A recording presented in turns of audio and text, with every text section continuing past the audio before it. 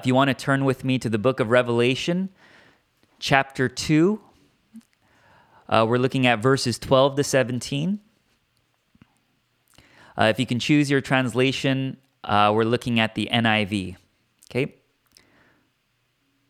Revelation chapter 2, verses 12 to 17. This is the reading of God's word.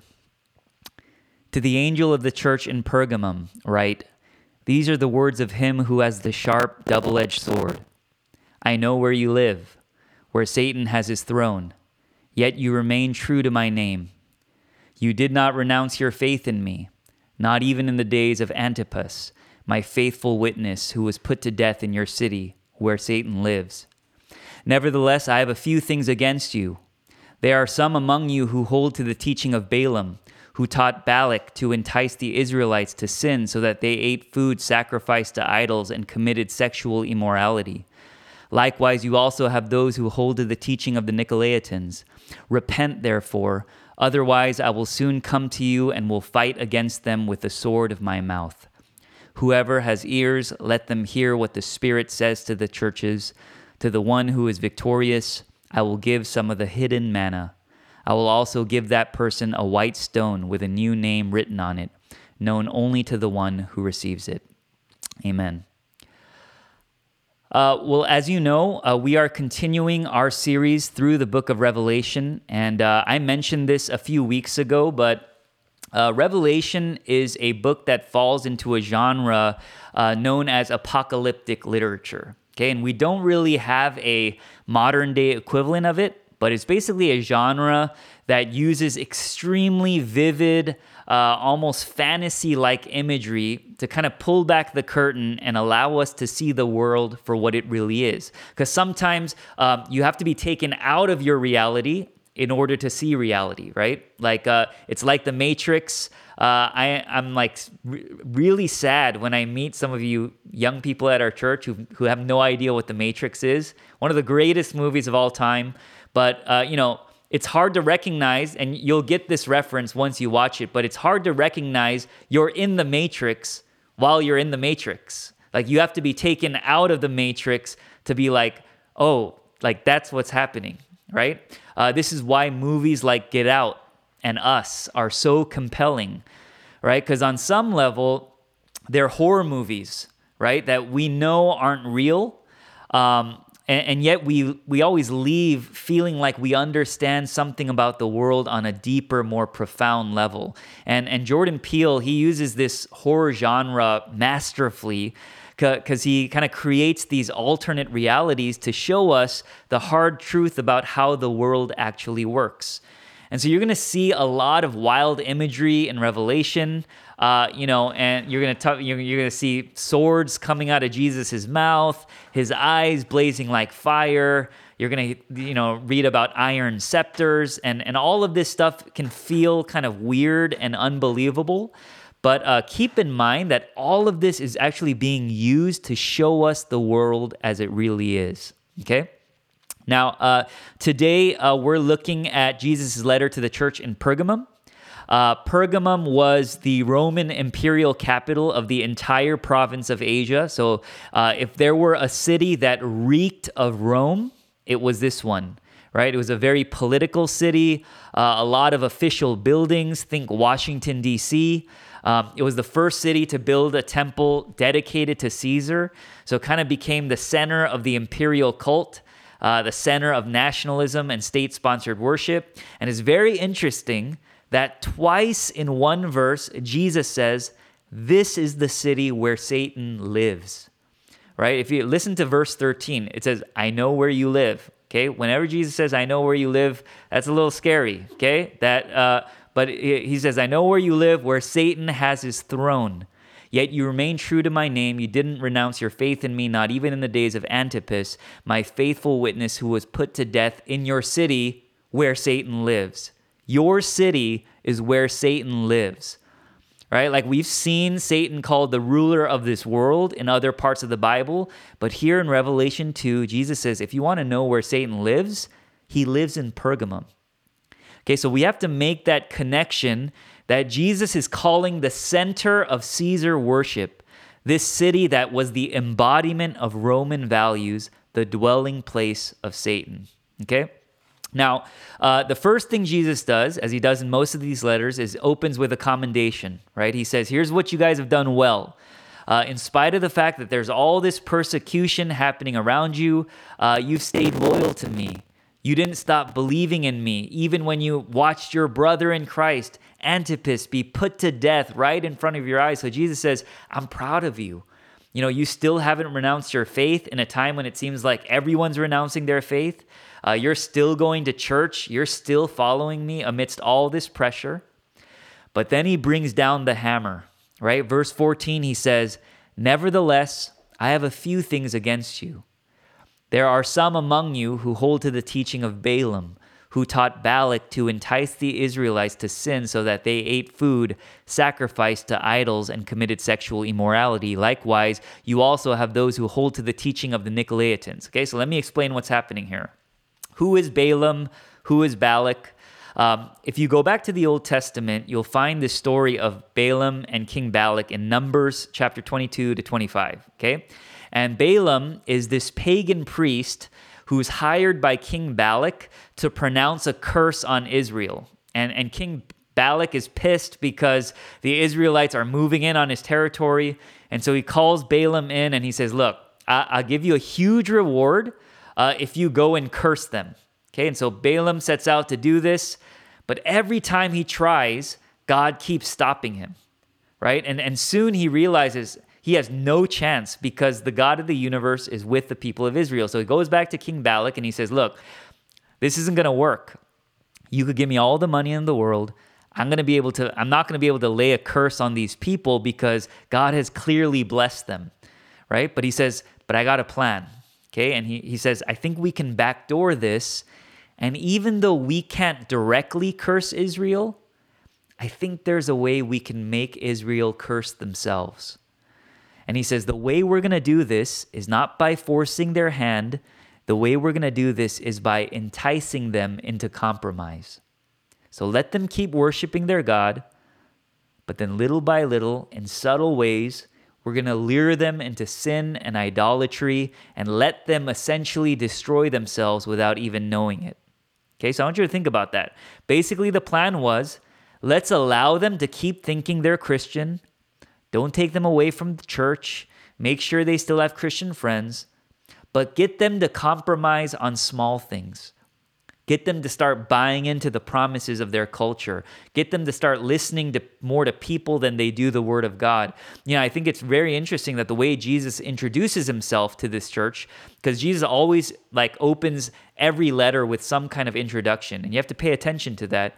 And here he says to the angel of the church in Pergamum, right, these are the words of him who has the sharp, double-edged sword. And then a few verses later, he says, again, repent therefore, otherwise I will soon come to you and I will fight against them with the sword of my mouth. Okay?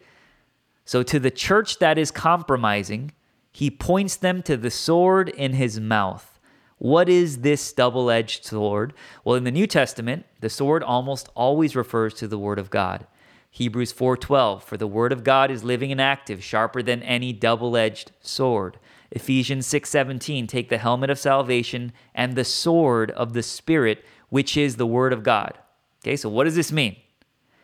He's saying compromise begins when we begin to disregard God's word as having ultimate authority over our lives. When we start to pick and choose which parts of the Bible we obey and which parts we ignore. And remember, the thing about compromise is that it's so subtle, right? We don't throw out the Bible altogether. We just throw out the parts we don't like, the parts that don't make sense, the parts that feel too restrictive, right? And this is what the Christians in Pergamum were doing. It says they ate food sacrificed to idols and committed sexual immorality. So back then, they would have these huge idol feasts, okay? So this was like their version of the club, okay? And these idol feasts would always turn into these massive orgies because the drinking always got way too out of hand, okay?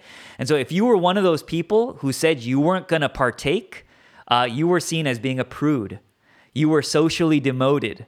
you lost your cool card, right? In fact, at that time, what was really big was this idea of liberating your body and doing anything that felt right, right? That reference to the Nicolaitans were basically a sex cult, okay? And they were all about sexual liberation, experimenting with your bodies, breaking free of oppressive norms, right? And there were all these Christians who were like, I don't think that stuff is that bad. Like, I still believe in Jesus. I still go to church. I don't think it's a big deal if I dabble in a few things here and there. It's just a part of the culture. It's just a part of being in the industry. It's not like I'm hurting anyone, right? And this is where all people become theologians, and we love using Jesus because we all know the parts in the Bible where Jesus was always with the prostitutes and the tax collectors, and we always bring that up, right? And that's true. But you see, we often use that as a license to make these small compromises of our faith that end up leading us down a dangerous road. You've probably heard the story of Thomas Jefferson's Bible, but he was famous because he had this Bible and basically took his razor out and he cut out all the parts of the Bible he didn't like. So he cut out most of the Old Testament. He even cut out the resurrection. So, I don't even know what he was reading. And in the end, he got his Bible down to about 84 pages. Okay, very digestible read, right? And he was like, you know what? I think I can live with these 84 pages. And though we might not do this literally, I would say all of us do this figuratively, right? They say if you agree with everything the Bible says, you've most likely created your own Bible. Anne Lamott has this great quote where she says, you can safely assume that you've created God in your own image when God hates all the same people you do, right? And here's the scary thing about compromise. It isn't always obvious when we're compromising because sometimes we can honestly convince ourselves that we're pursuing the way of Jesus. A pastor friend of mine told me this story about a parent at his church who came up to him and said, hey, pastor, you always talk about in your sermons that how much you care about the next generation. You want to put our children first. I love that. I love that message. That's why I love this church. Would you be open to moving our worship services to another day? Because I've been talking to parents and they're all complaining that their kids can't do sports on Sundays because our service is right in the middle of the day. I feel like this is one thing we can really do as a church to show people how much we care about our families and our children. And my friend was telling me, man, I had to give him credit for really spiritualizing that one, right? Because he was like, I almost started a Saturday evening service for them. And if you step back, is it wrong to want to make sure your kids have all the opportunities their friends have? Absolutely not. What parent out there wouldn't feel this way? Well, if we're not careful, this is but you see, this is how the enemy entices us into compromise, right? We say we're doing something for God, but in the end, we're really doing it for ourselves. Asian parents are the masters of this, right? I want you to go out and make a lot of money for the Lord.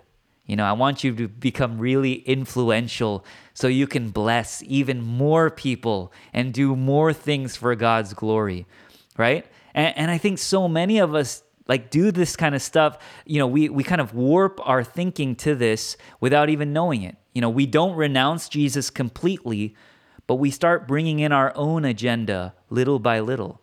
And you can spiritualize anything, but in the end, the question is, what is it that your heart is really pursuing?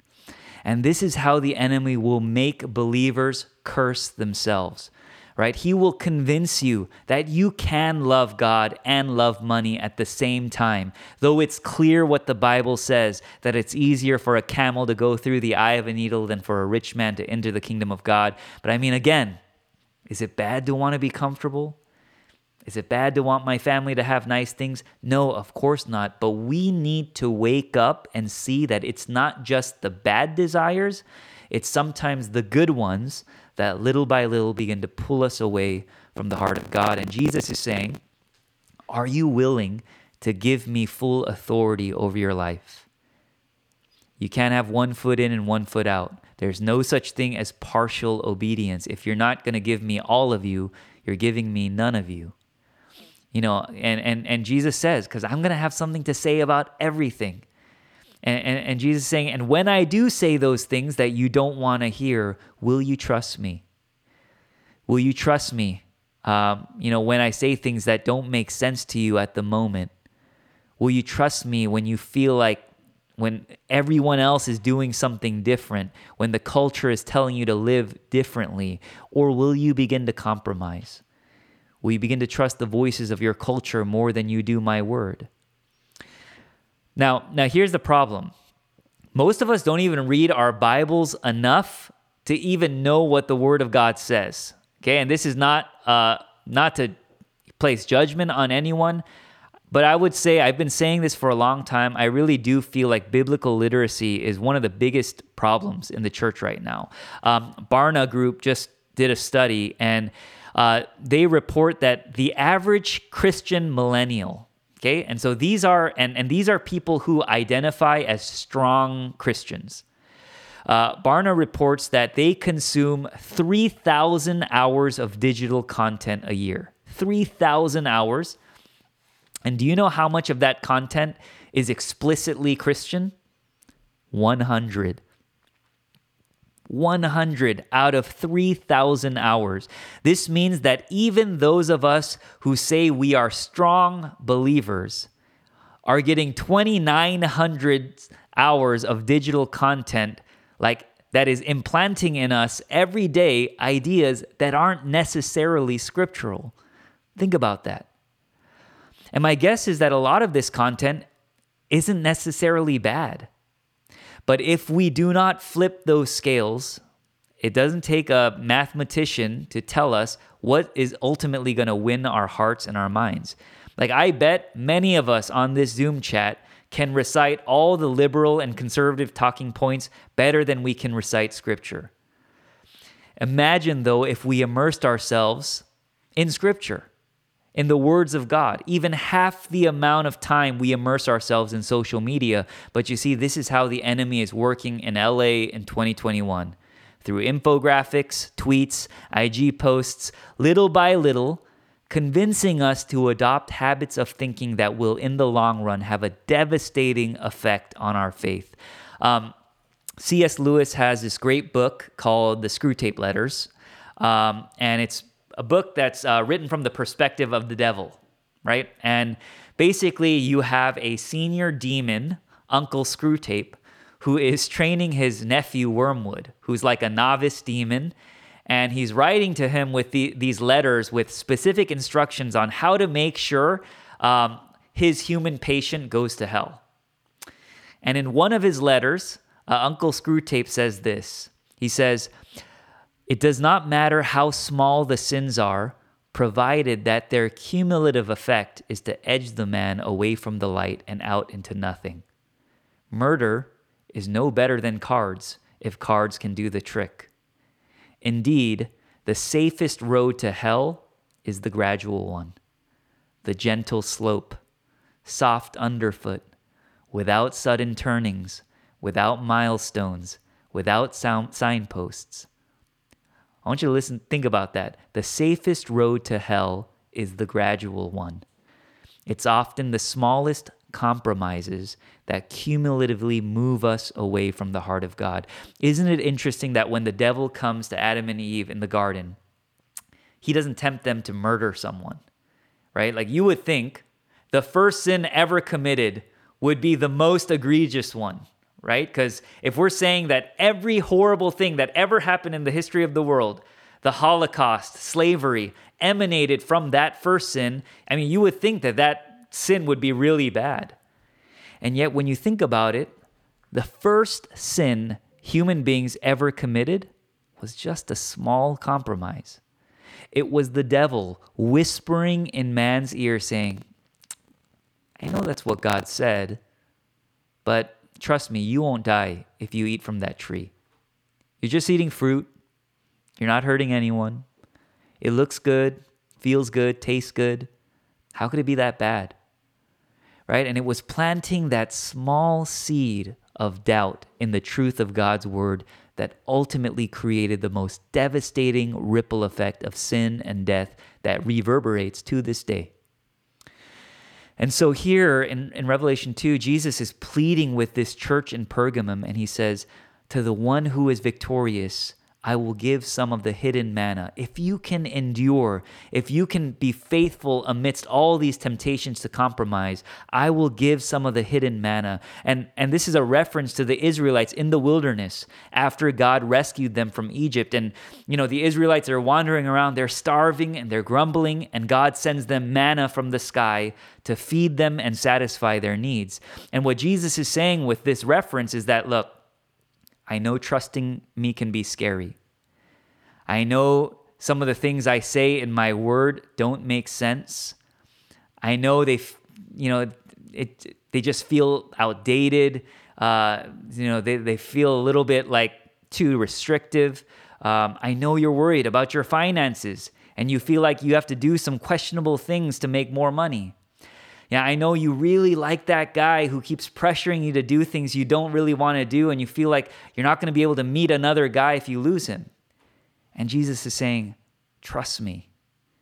He's saying, if you give me full authority over your life, if you trust my word, I will provide you with everything you need. I will give you the hidden manna. Well, obviously, this is easier said than done. How do we do this, right? How do we stand firm amidst a culture that is hostile to the way of Jesus? How do we not give in to the temptation to compromise? And the truth is, we can't. We will always be prone to compromise because we are sinful, broken human beings. And this means there's not one of us who could say at the end of our lives that we followed the word perfectly. It just can't be done. There's not one of us who could stand in the presence of the sword coming out of Jesus' mouth and not be destroyed by it. But here's the good news, friends. Jesus, who the Bible says was the very Word of God, he became flesh, and he lived his life perfectly according to the commands of God. Not once did he compromise, and he had a lot of opportunities to compromise. In the Garden of Gethsemane, he says he's about to die. He's about to go to the cross. He's about to do the hardest thing he's ever had to do. And he says, Father, if there's any other way, take this cup from me. That's Jesus's plea, saying, I haven't compromised on anything. Can I just make this one compromise? But he says, but not my will, but yours be done. I won't compromise that which I know I'm called to do. And you know what the irony of this story is? The only person who never compromised was the very person who had the sword of God's judgment thrust into his own heart. And because Christ willingly took the punishment we justly deserved, now when you and I open the words of Scripture and when you and I see this sword, we no longer see it as an instrument of violence. We get to see it as an instrument of healing. The Word of God still cuts us, but it cuts us now in the same way a surgeon cuts open a heart that needs surgery. That's amazing. Friends, today, let the Word reveal the areas in our lives where we've compromised, where we've allowed our own desires or the voices of our culture to replace the words of God, and allow the Word to reveal these things, not to condemn us, not to make us feel ashamed, but let the words of God invite us into healing and wholeness. Let the words of God invite us to entrust our lives into the care of our Heavenly Father who loves us deeply. A Father whose goal is not to restrict us, not to take away, but a God who wants to give generously, a God who wants to invite us to live a life of joy and peace and satisfaction. Let's pray.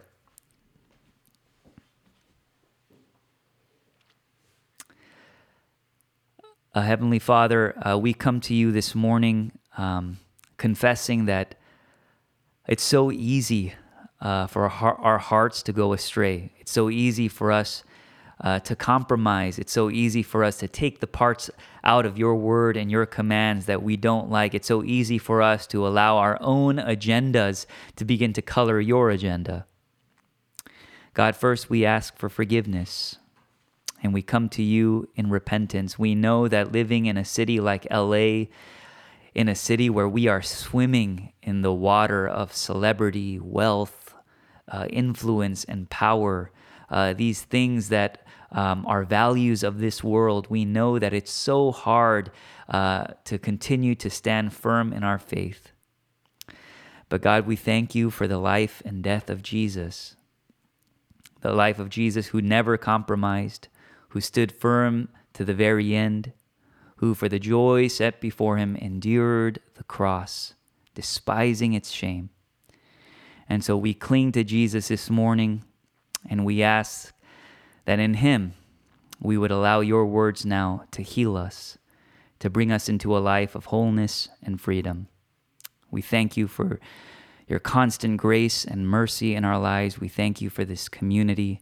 We pray that we would be a community shaped by the word, a community standing firm in a time where it is so difficult to follow you. We thank you, we praise you. In Jesus' name we pray. Amen.